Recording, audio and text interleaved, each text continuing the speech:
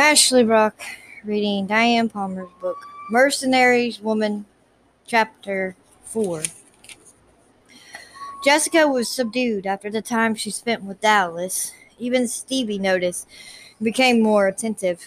Sally cooked her aunt's favorite dishes and did her best to coax Jess into a better frame of mind, but the other woman's sadness was blatant. With her mind on Jessica and not on time passing, she forgot that she had a parents' and teachers' meeting the next Tuesday night. She phoned Ebbs Ranch, as she'd been told to, but all she got was the answering machine and a message that only asked the caller to leave a name and number. She left a message, doubting that he'd hear it before she was safely home. She hadn't really believed him when he said the whole family was in danger, especially since nothing out of the ordinary had happened. But even so, surely nothing was going to happen to her on a 2-mile drive home.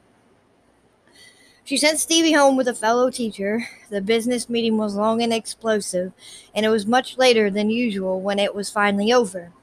Sally spoke to the parents she knew and left early. She wasn't thinking about anything except her bed as she drove down the long, lonely road toward home. As she passed the large house and accompanying acreage where her 3 neighbors lived, she felt a chill. 3 of them were out on their front porch. The light was on, and it looked as if they were arguing about something. They caught sight of her truck, and there was an ominous stillness about them. Sally drove faster, aware that she drew their attentions as she went past them. Only a few more minutes, she thought, and she'd be home. The steering wheel suddenly became difficult to turn, and with horror she heard the sound of a tire going flatter and flatter. Her heart flipped over.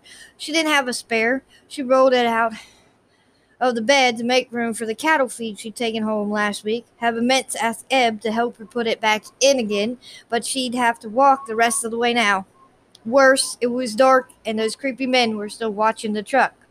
Well, she told herself as she climbed out of the cab with her purse over her shoulder, they weren't going to give her any trouble. She had a loud whistle device, and she now knew at least enough self-defense to protect herself. Confident, despite Eb's early warnings, she locked the truck and started walking. The sound of running feet came toward her. She looked over her shoulder and stopped, turning, her mouth set in a grim line.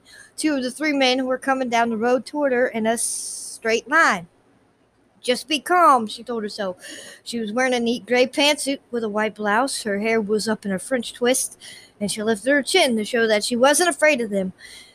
Feeling her chances of a physical defense waning rapidly as she saw the size and strength of the 2 men, her hand went nervously to the whistle in her pocketbook and brought it by her side. Hey there, sweet thing, one of the men called. Got a flat? We'll help you change it. The other man, a little taller, untidy, unshaved, and frankly unpleasant looking, grinned at her. You bet we will. I don't have a spare. Thank you all the same.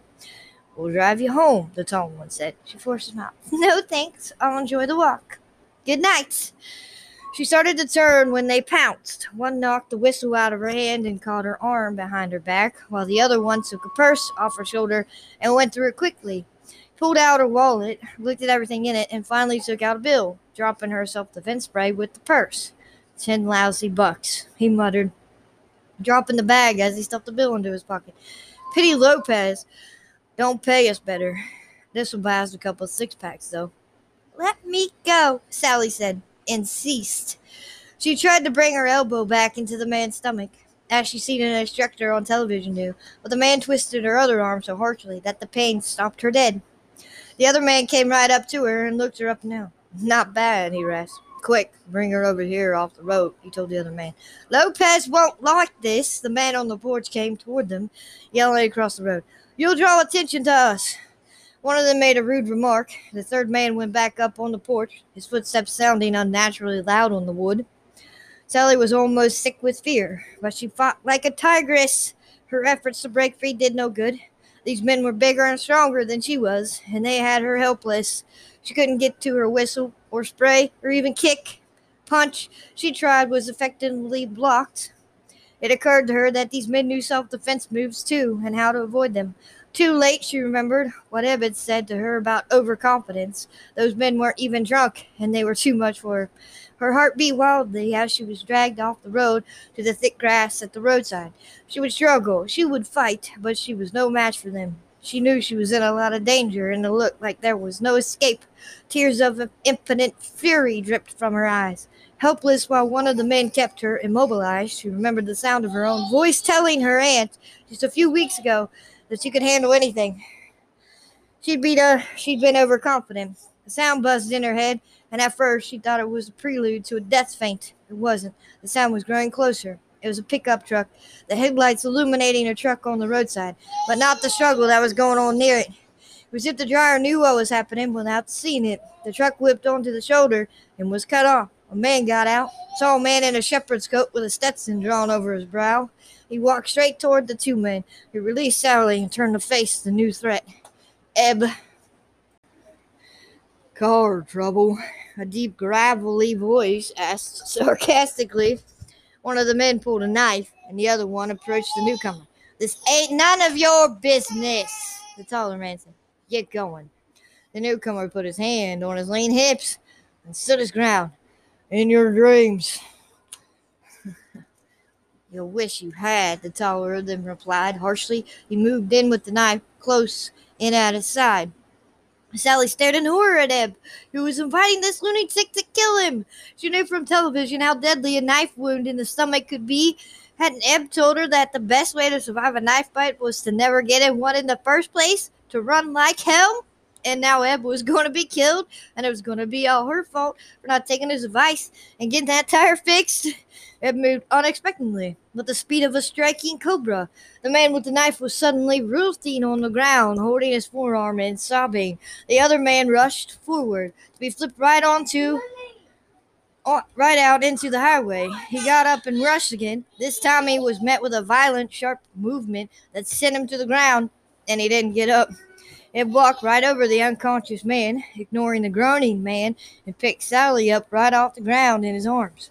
He carried her to his truck, balancing her on one powerful denim-covered thigh, while he opened the passenger door and put her inside. My purse, she whispered, giving in to the shock and fear that she tried so hard to hide. She was shaking so hard, her speech was slurred. He closed the door, retrieved her purse and wallet from the ground, and handed it in through her open door. What did they take, baby? He asked in a soft, comforting tone. The tall one took a $10 bill, she faltered, hating her own cowardice as she sobbed openly. In his pocket?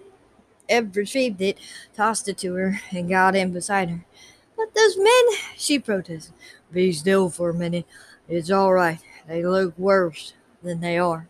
He took a cell phone from his pocket, opened it, and dialed. Bill, Ebb Scott.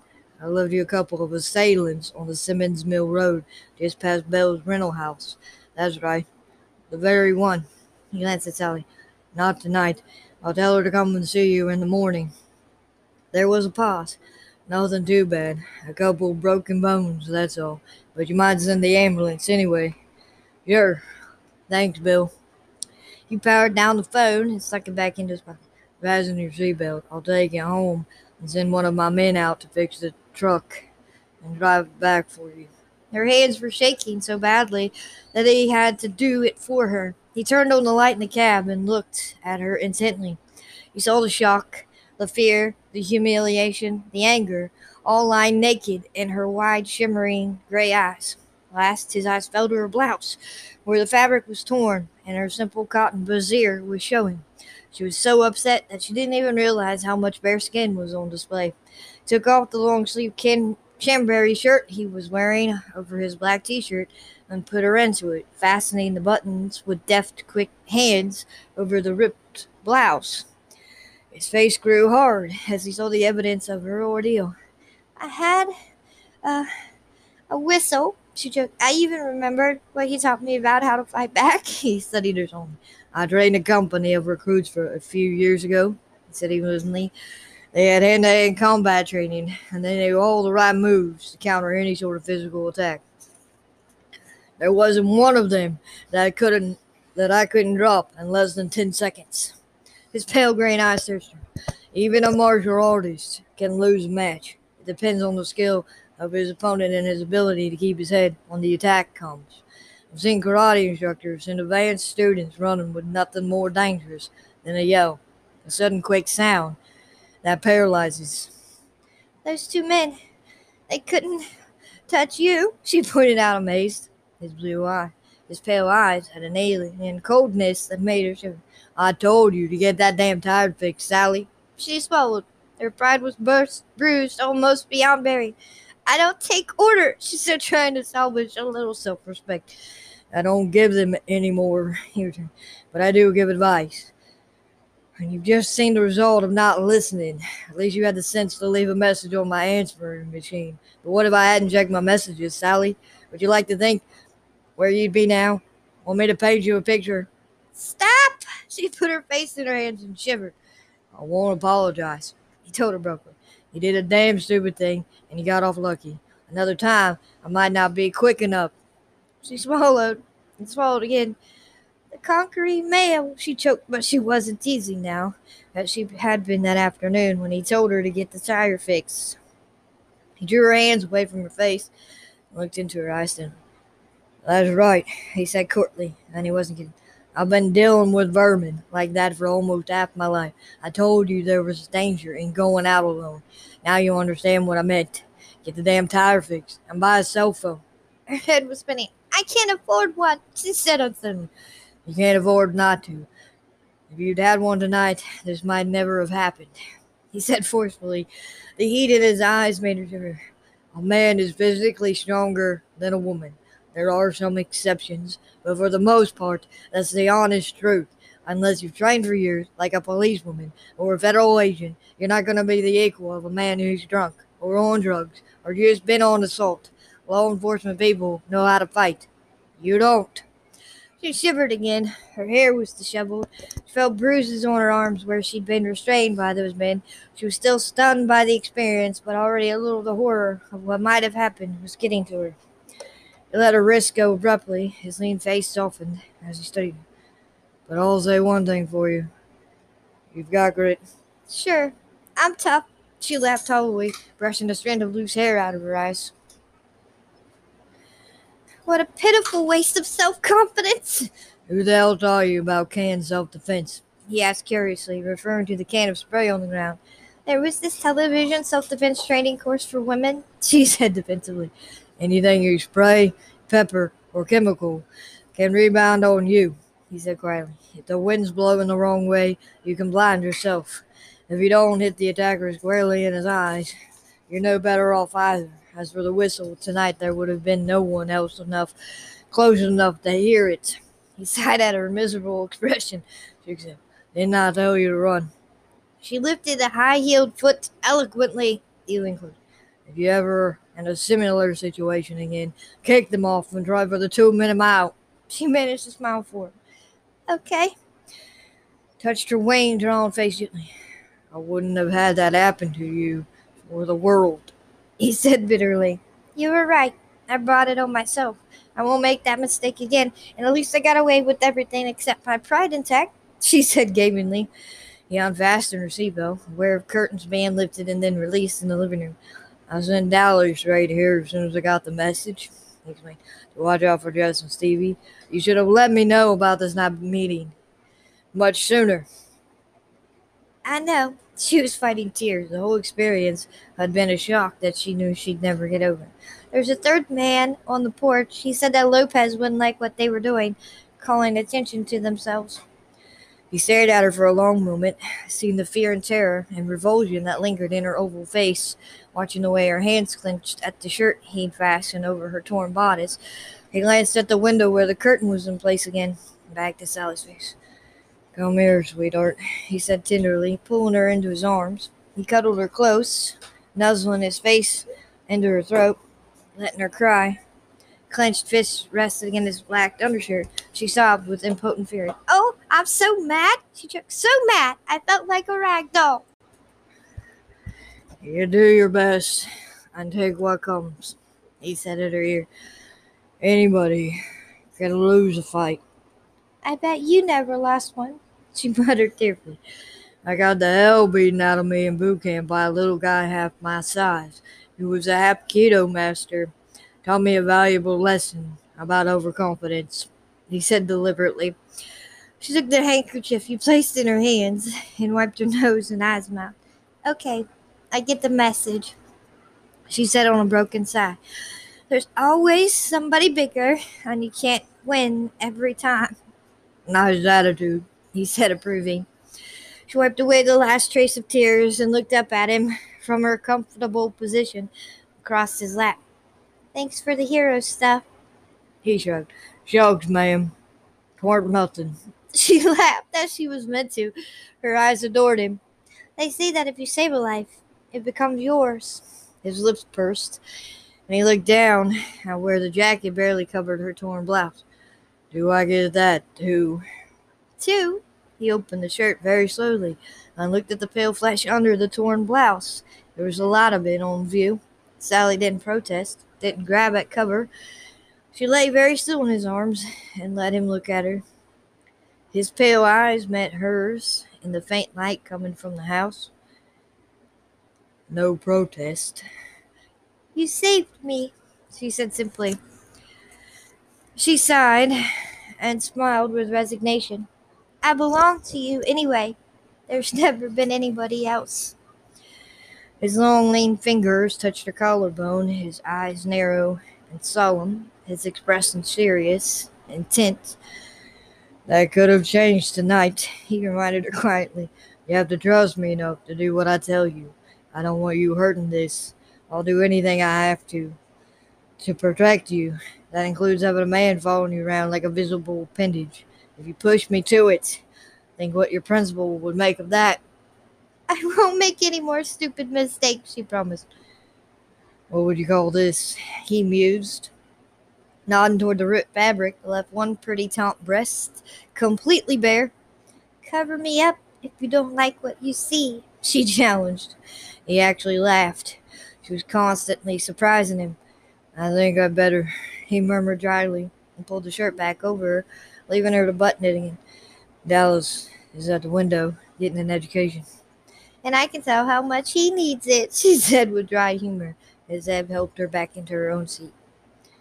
That makes two of you, Eb told her. His eyes were kind and now full of concern. Will you be all right? Yes, she hesitated with her hand on the doorknob. Eb, is it always like that? He frowned. What? She looked up into his eyes. Physical violence. Do you ever get to the point that it doesn't make you sick inside? I never have, he said flatly. I remember every face, every sound, every sick minute of what I've done in my life. He looked at her, but he seemed to go far away. You better go inside. I'll take you and Stevie out to the ranch Thursday and Saturday, and we'll put in some more time. For all the good it will do me, she managed to say nervously. Don't be like that, he tried. You got overpowered. People do. Even big, strong men. There's no shame in losing a fight when you've given it all you've got. She smiled. Think so? I know so. He touched her disheveled French knot. You wore your hair down that spring afternoon, he murmured softly. I remember how it felt on my bare chest. Loose and smelling of flowers. Her breath seemed to stick in her throat as she recalled the same memory. They had both been bare to the waist. She could close her eyes and feel the hard, hair-roughened muscles on her chest against her own softness as he kissed her and kissed her. Sometimes, he continued, we get second chances. Do we? She whispered. Touched her mouth gently. Try not to dwell on what happened tonight, he said. I won't let anyone hurt you, Sally. That felt nice. She wished she could give him the same guarantee, but it seemed pretty ridiculous after her poor performance. Seemed to read the thought right in her mind, and he burst out laughing. Listen, lady, when I get through with you, you'll be eating bad men raw. He promised. You're just a beginner. You aren't?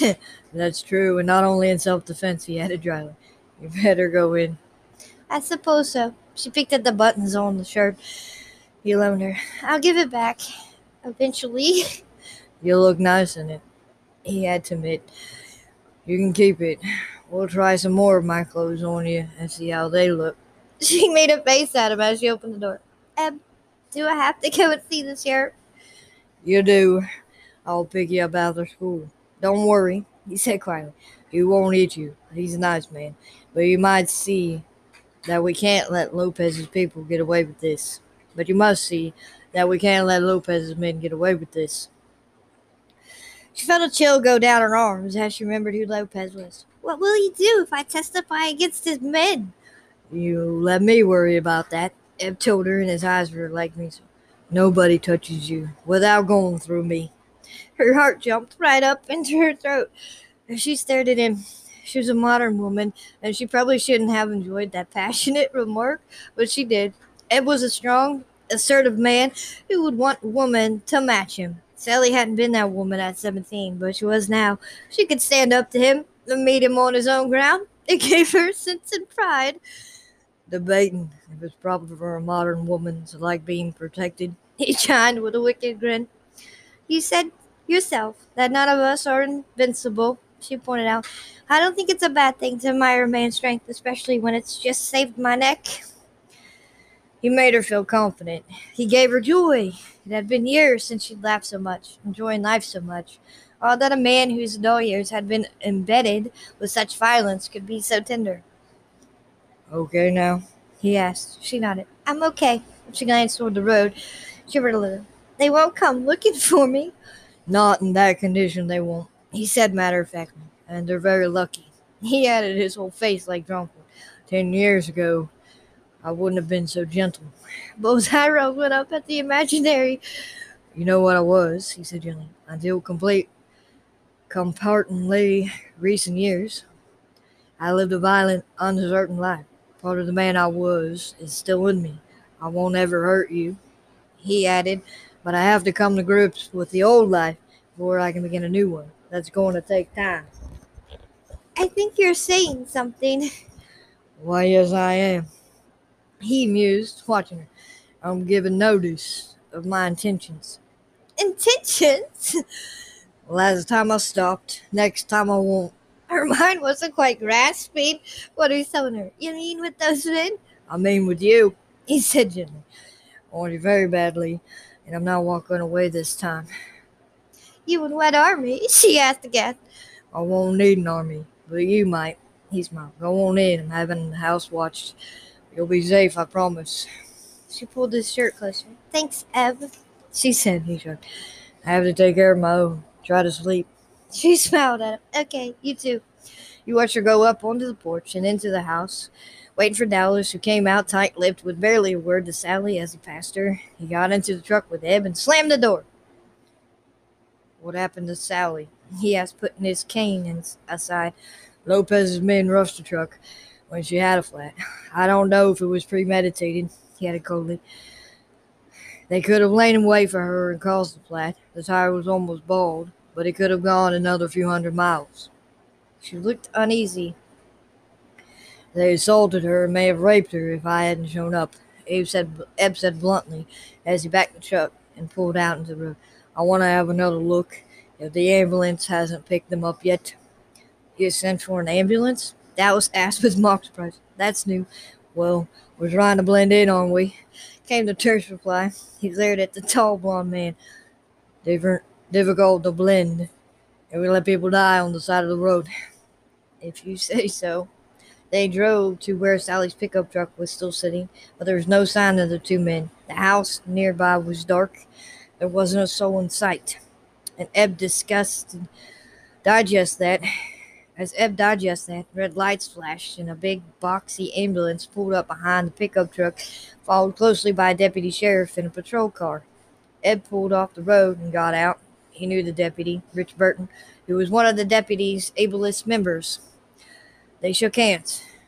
"Where are the victims?" Rich asked. Eb grimaced. "Well, they were both lying right there when I took Sally home." The deputy and the ambulance guys looked toward the flattened grass, but there weren't any men lying there. "Unless one of you need medical attention, we'll be on our way," one of the EMTs said with a wary glance. "Both of the perps did," Eb said quietly. "At least one of them has broken bones." The EMT gave him a wary look. "Not their legs, by the look of it." "No, not their legs." The EMTs left. Rich joined Eb and Dallas beside the truck. Something's going on at that house, Rich said quietly. I've had total strangers stop me and tell me they've seen suspicious activity. Men carrying boxes in and out. That's not all. Some holding company bought a huge tract of land adjoining Cy Parks' place, and it's filling up with building supplies. There's a contractor being hired, and a plan has gone to the county commissioner's planning community about a business starting up there. How much do you know about the men who lived here? Eb asked coolly. Rich shrugged. Not as much as I'd like to, but my contacts tell me that there's a drug lord named Manuel Lopez, and the talk is that these guys belong to him. They're mules. They run his narcotics for him. Eb and Dallas exchanged quiet glances. What sort of business are we talking about? Eb, you don't know. There's a huge steel warehouse going up behind Parks' place, Rich replied. He looked worried. If I were making a guess, and it's just a guess, I'd say somebody had distribution in mind. End of chapter 4.